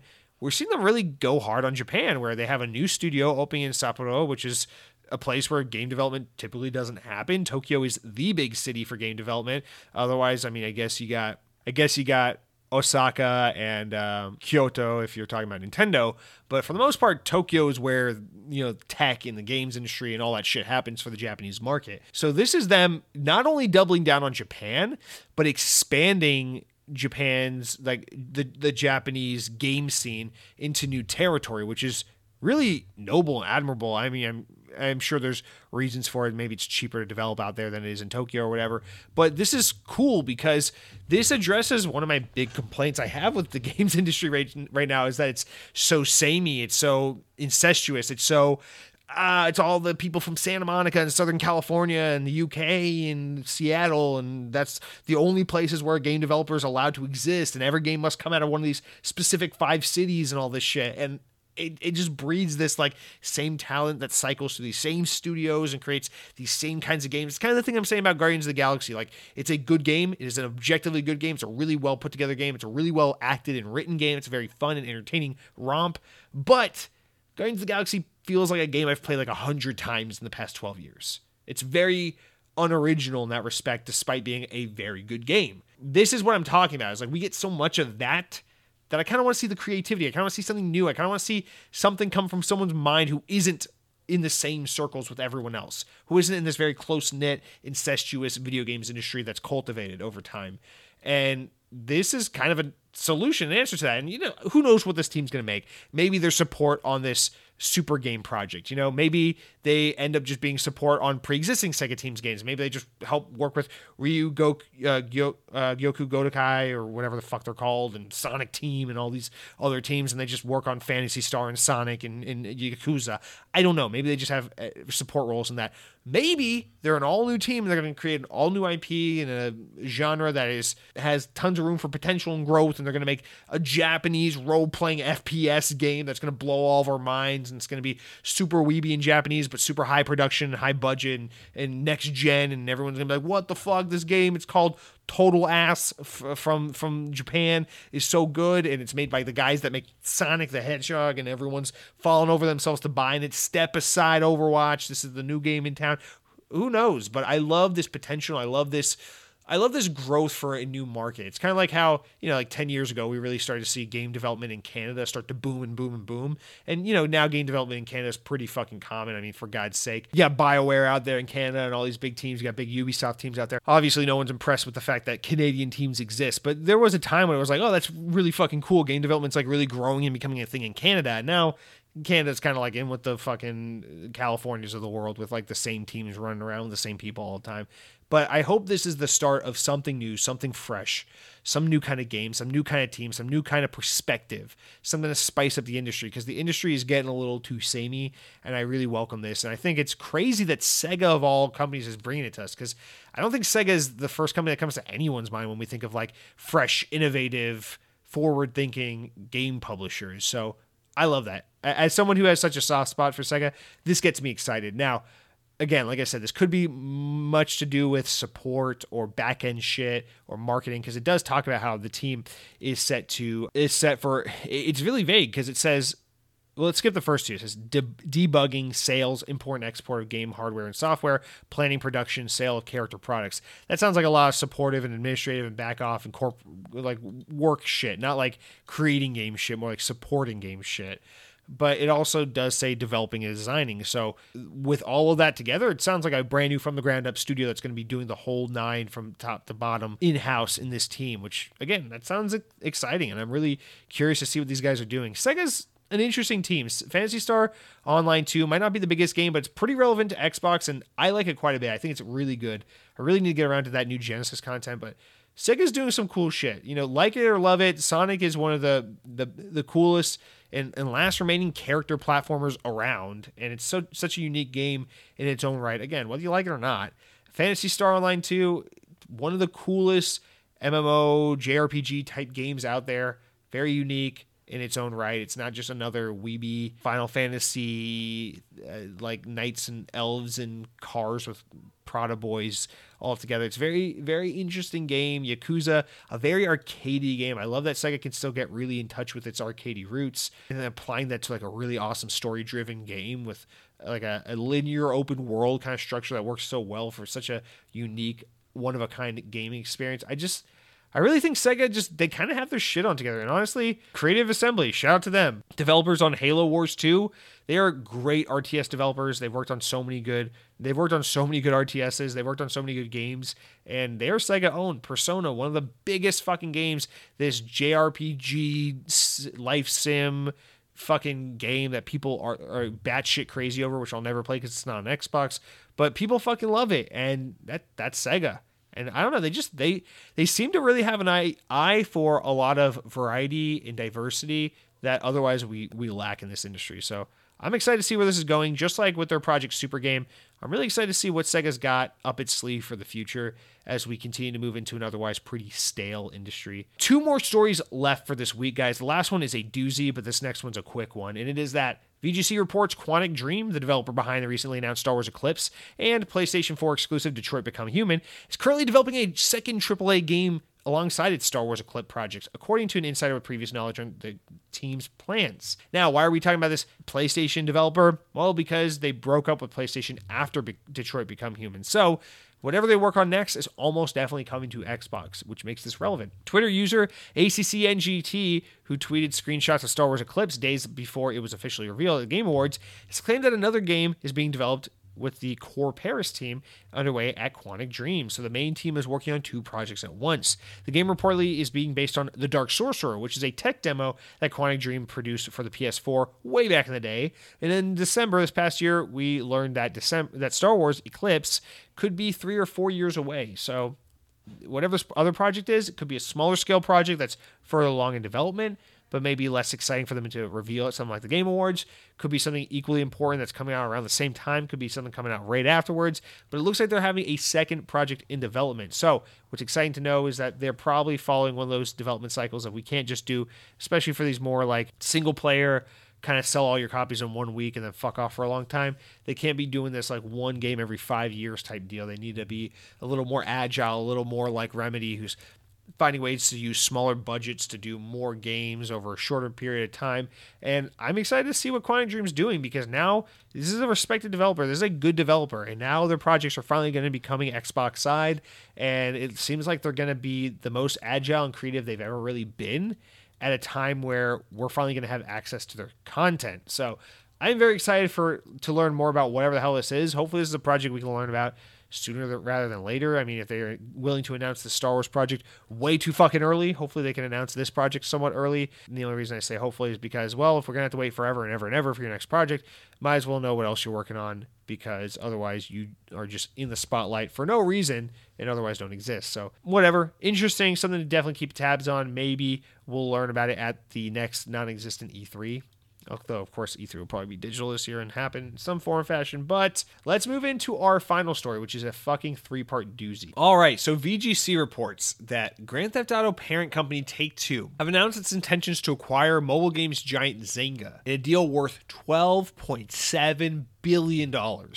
Making it the biggest ever in the games industry, bigger than Bethesda. The deal will see the combination of Take-Two's blockbuster console and PC franchise, including Borderlands, GTA, NBA 2K, BioShock, with Zynga's hugely popular social gaming brands, including Farmville, Wars with Friends.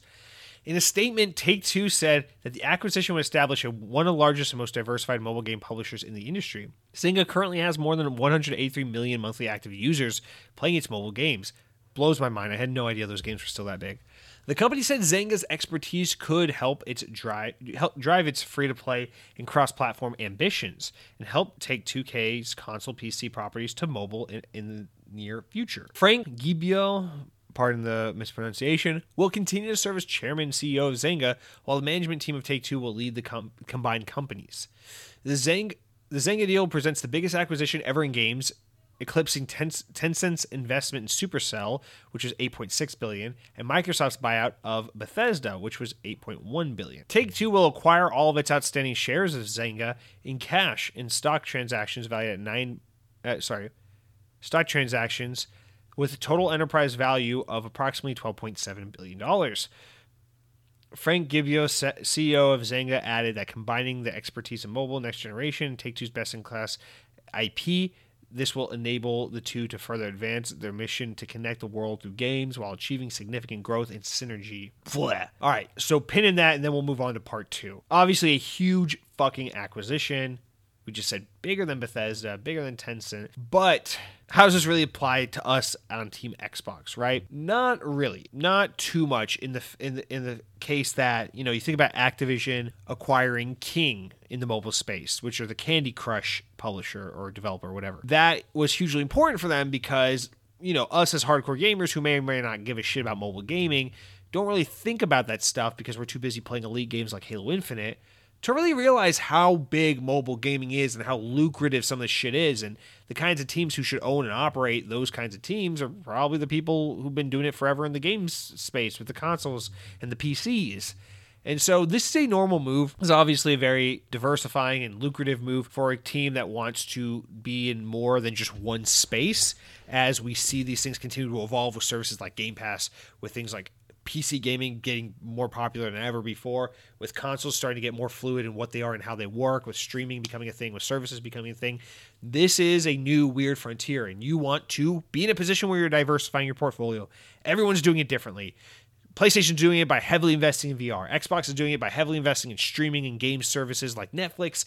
And some companies are doing it by heavily investing in mobile. And some companies are doing it by heavily investing in some other form of metaverse. Nintendo's doing it by just being fucking weird and selling you a goddamn underpowered tablet with rip-off bad controllers that play really good Mario games that you can't get anywhere else. And so it's just kind of one of these things where this is a move to diversify your portfolio, make yourself more agile and stable as things start to get a little weird and the industry shifts. Makes sense. Good move. These, Farmville's not an Xbox game. Who gives a shit? Well, let's move on to part 2 and talk about how this starts to take hold in our games sphere. So after announcing the games industry's biggest deal, Take-Two said it's interested in further acquisitions. In an investor call following the deal's announcement, Take-Two said, or CEO Strauss Zelnick said that Rockstar's parent company remains on the lookout for further acquisitions, saying in terms of question regarding ongoing acquisitions, that's still something we'll be interested in. We will close at this transaction with a fortress-like balance sheet with very little net debt. We accept the net cash position within a few years by fiscal 24, with business year ending in 2024, with business year ending in March 31st, 2024, meaning sometime a year from now or so, a year to a year and a half from now, they expect this to be a net cash position where from as a result of this $12 billion acquisition, showing you just how much money they make and expect to make from this mobile entity. The quote reads, "We expect to generate positive cash flow on an ongoing basis as soon as the transaction closes, and we expect the transaction to be accretive. So we'll be in powerful position to continue to acquire," Zelnick continued. "In our approach, the acquisition remains the same, which is while looking for great teams, great IP, and great transactions. This transaction, for example, is expected to be accretive upon its closing." So they are spending a shit ton of money, and once all is said and done, they still think they'll already be generating positive cash flow, which is fucking insane. But they're not even done yet because they think this will put them in such a strong position that they'll be open to even more acquisition. And from there, who knows? I doubt they're probably looking for more mobile partners. It's probably like a one and done. You want to have your giant thing and then move on. So I wonder if in a world where Tencent and Embracer Group and Microsoft are trying to take all the fun out of gaming by buying up every single human being who's ever developed anything on a computer, you got to think Take-Two's probably looking at this going, okay, we want to get a piece of the puzzle. We want a piece of the pie. We want to get in on the action.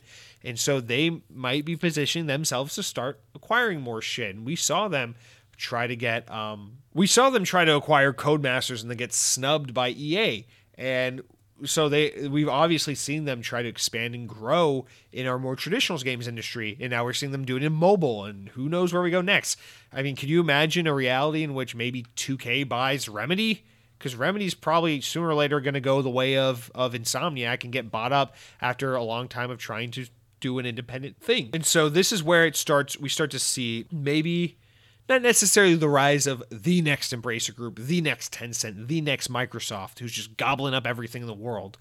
But it could be the start of something like that. Microsoft or Activision and EA have made huge acquisitions and investments in recent years, and who knows? Take-Two seems hungry. It seems like they want to jump in on the action. So here we go. Another really powerful company. Gonna make the industry just a little bit smaller for us all. But yeah, let's keep championing our favorite corporation because that's all right. In part 3 of the story, to make it even more relevant to us, following the acquisition news with Take-Two and Zynga, and speaking at an investor call following the deal's announcement, Take-Two CEO Strauss Zelnick said that Zynga's expertise could help their drive for free-to-play cross-platform ambitions and help bring Take-Two's console PC properties to the mobile to add new game modes.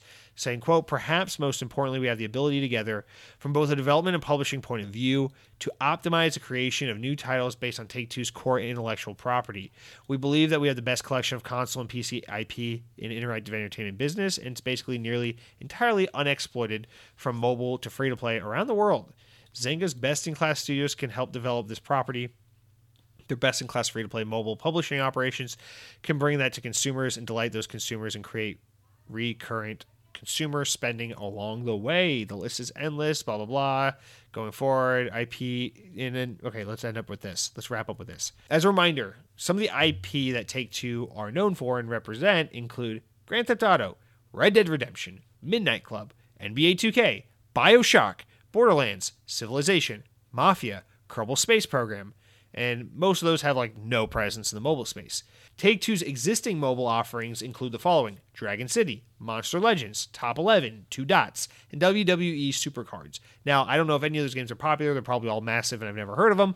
But combining that with Zynga's Words with Friends and Farmville and that kind of bullshit that they make, they can then also take the IP we just went over, BioShock, Red Dead, Grand Theft Auto, Borderlands, and combine all of that into the mobile space. And what makes this weird is, well, there's a couple things that makes this weird. First of all, Borderlands is created by Borderlands is a Gearbox game, which is now owned by Embracer Group.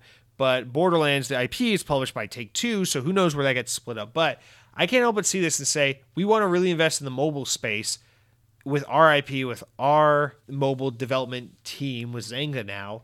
But that's also going to take away any real interest or desire to work with Xbox in the mobile space with streaming and xCloud and game stuff like that, which means we might not get to see more Red Dead and Grand Theft Auto and BioShock kind of crossovers on Game Pass going forward, because that might be a conflicting and competing clause or thing for them with their new efforts with Zynga and the mobile space there. So it might be another fragmentation in the market where we see everyone trying to get in and compete with Game Pass in their own little way and to try to be in the mobile and the console space at the same time in their own little way. And so this is another thing to keep in mind, is the way that this is going to evolve and change the conversation and change everything. So we've got Take-Two owns Zynga, and they're going to try to bring their popular gaming franchises from the console space into the mobile space, and they're still interested in acquiring more, which means more popular games we love, which are going to be nabbed up by a big publisher and probably then forced into the mobile space through Zynga. And it's pretty gross, and it's pretty disgusting, and it's all we ever see these days. There's just big companies making everything smaller and smaller and smaller. Yeah, not much more to say there, except the kinds of money we're seeing thrown around in the games industry is absolutely absurd.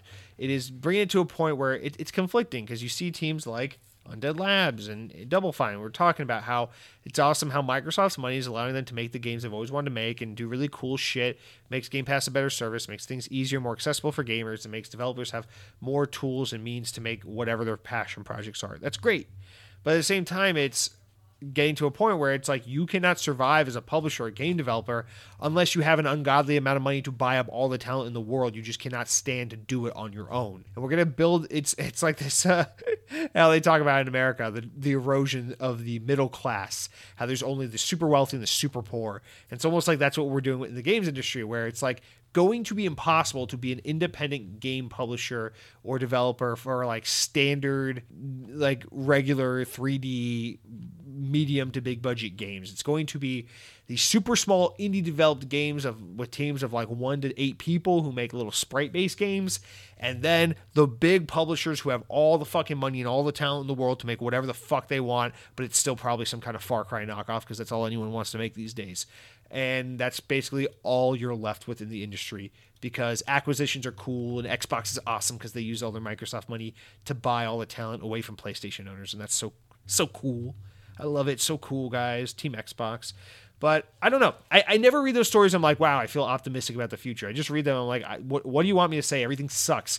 And on top of all that, on top of the monopolization of the industry and how much it's just boring to see people be like, I lack creativity. So unlike Sega, who's going to create a new development studio, which is awesome, a new team of people who can create cool shit, I'm just going to throw my money around and buy people. I'm going to buy Zynga. The least interesting. Like, I know Zynga isn't what it was like back in the day. I always think of like Zynga circa 2006. So to me, I'm like, Zynga, that's like the thing that was popular before MySpace, like the social media platform thing with gaming. But it's like, no, dude, that's not what people mean by Zynga. You know, Don Mattrick's Zynga. No, people mean like stupid mobile games for like fucking like housewives to play on their iPhone XR or whatever the fuck it is they do these days. And I guess that's where the industry's headed, because fuck us. But hey, at least we're getting Sonic Frontiers this year, so there's that to look forward to. Guys, that's going to do it for all of our big news this week. Now, let's wrap up the week real quick with our important news. These are important enough news stories important enough to make the podcast not important enough to warrant their own discussions, of which we have 2 or 3. 4. Real quick, VGC reports an Xbox port of the 2020 PC strategy game Age of Empires is currently being tested according to codename that has been discovered. According to @Lumia_Italia on Twitter, who keeps an eye on Microsoft codenames, has been viewed in the Insider Xbox Hub that a code is available showing XIP CAR January 2022, in which CAR means Cardinal, the internal codename for Microsoft's Age of Empires, which is super nerdy that you know that, but apparently may be on its way to Xbox, similar to how they brought Flight Simulator over to Xbox. VGC also reports that Amazon Prime's Fallout TV show from Killster Films, in production behind HBO's Westworld, is slated to enter production later this year. Captain Marvel and Tomb Raider 2018 film co-writer Geneva Robertson Dworet and Silicon Valley co-executive producer Graham Wagner have also been appointed as showrunners. VGC reports Paramount have reportedly signed a deal with Epic Games to bring some of its characters into Fortnite, according to Xbox Era writer Nick Baker, who reported the news in the latest edition of the publication's podcast, saying, quote, I've been told there are apparently Paramount has signed a deal with Epic to bring properties like to Fortnite, claiming the main one I heard about was Teenage Mutant Ninja Turtles coming to Fortnite, which would be amazing. I think that's a very cool and appropriate one for Fortnite. I welcome that one. And then finally, the mid-season update for Call of Duty Vanguard and Warzone Season 1 has been detailed. As previously uncovered by data miners, Vanguard in Warzone will receive Attack on Titan crossover to coincide with the popular anime's final season. So that's exactly opposite to TMNT coming to Fortnite. That is so lame. Fortnite gets TMNT, Warzone gets Attack on Titan.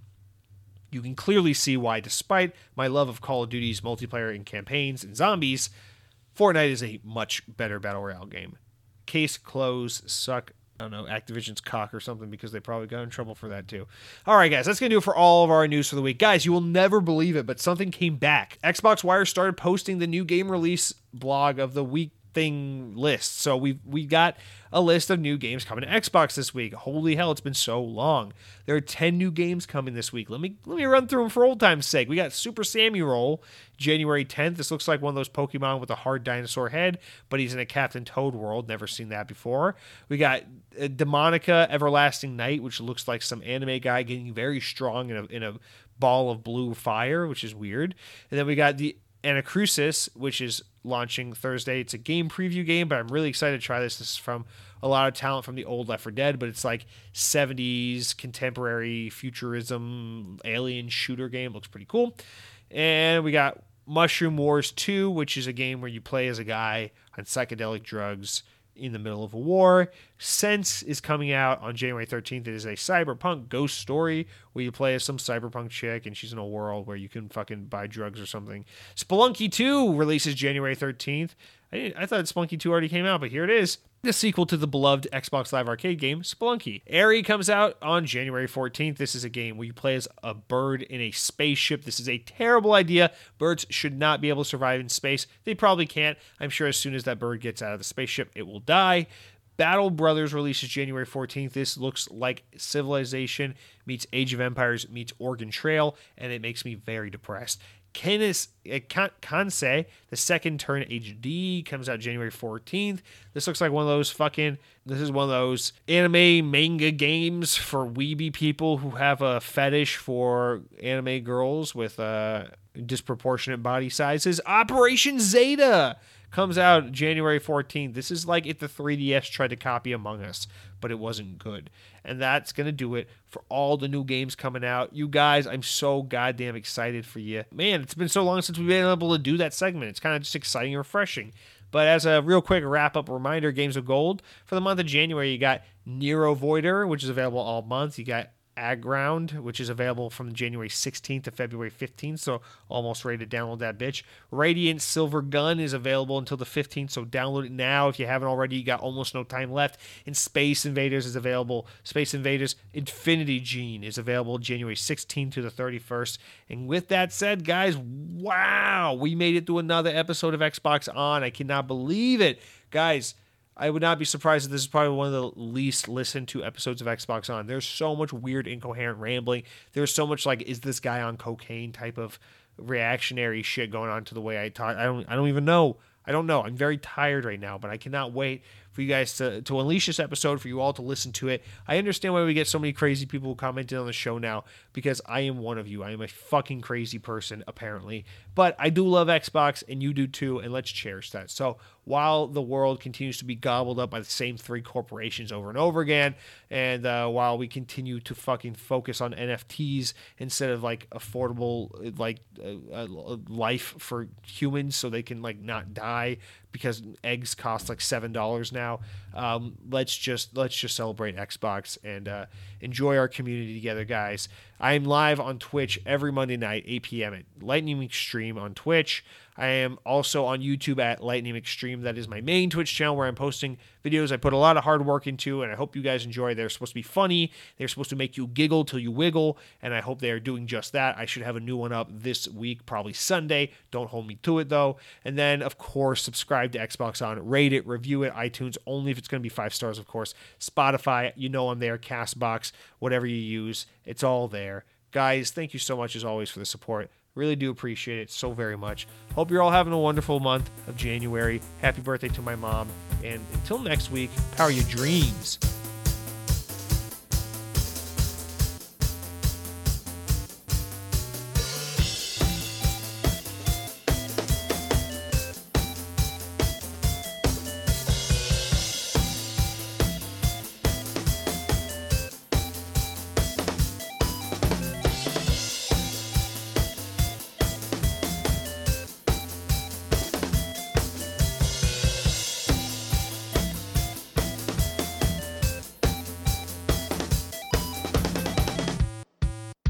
I'm inside out, torn at the seams about the life I lead, but it was meant for me. You can save me the irony, 'cause I don't care this time. Oh life, what have you done to me? What have you done to me? You twist my tongue, and I'm afraid to speak, I'm afraid to speak. I keep in mind days are numbered, but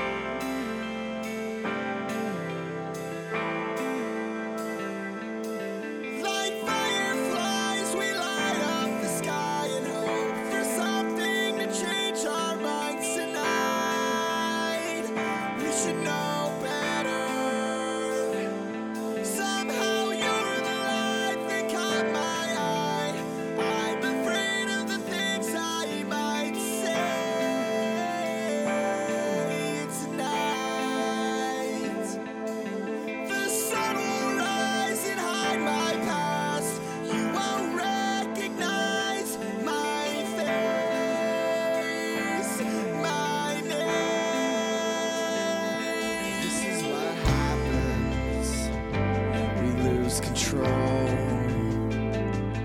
This is what happens. We're all contagious in this world. This is what happens. We lose control. This is what happens. It's all contagious in this world. This is what happens. We lose control. This is what happens. We're all contagious in this world. This is what happens. We lose control. This is what happens. We're all contagious in this world. This is what happens. We lose control. This is what happens. We're all contagious in this world. This is what happens. We lose control. This is what happens. We're all contagious in this world. Feeling I get when I come to a stoplight or I'm sitting home alone or just, at random time where a rush can come over me and I can't handle where I'm at or I can't handle the space I'm in, and whether it's anxiety or it's my head, I don't know, but I just can't take anymore. It feels like, everything's closing in on me. I can't handle it. And I don't know, probably something where I need help.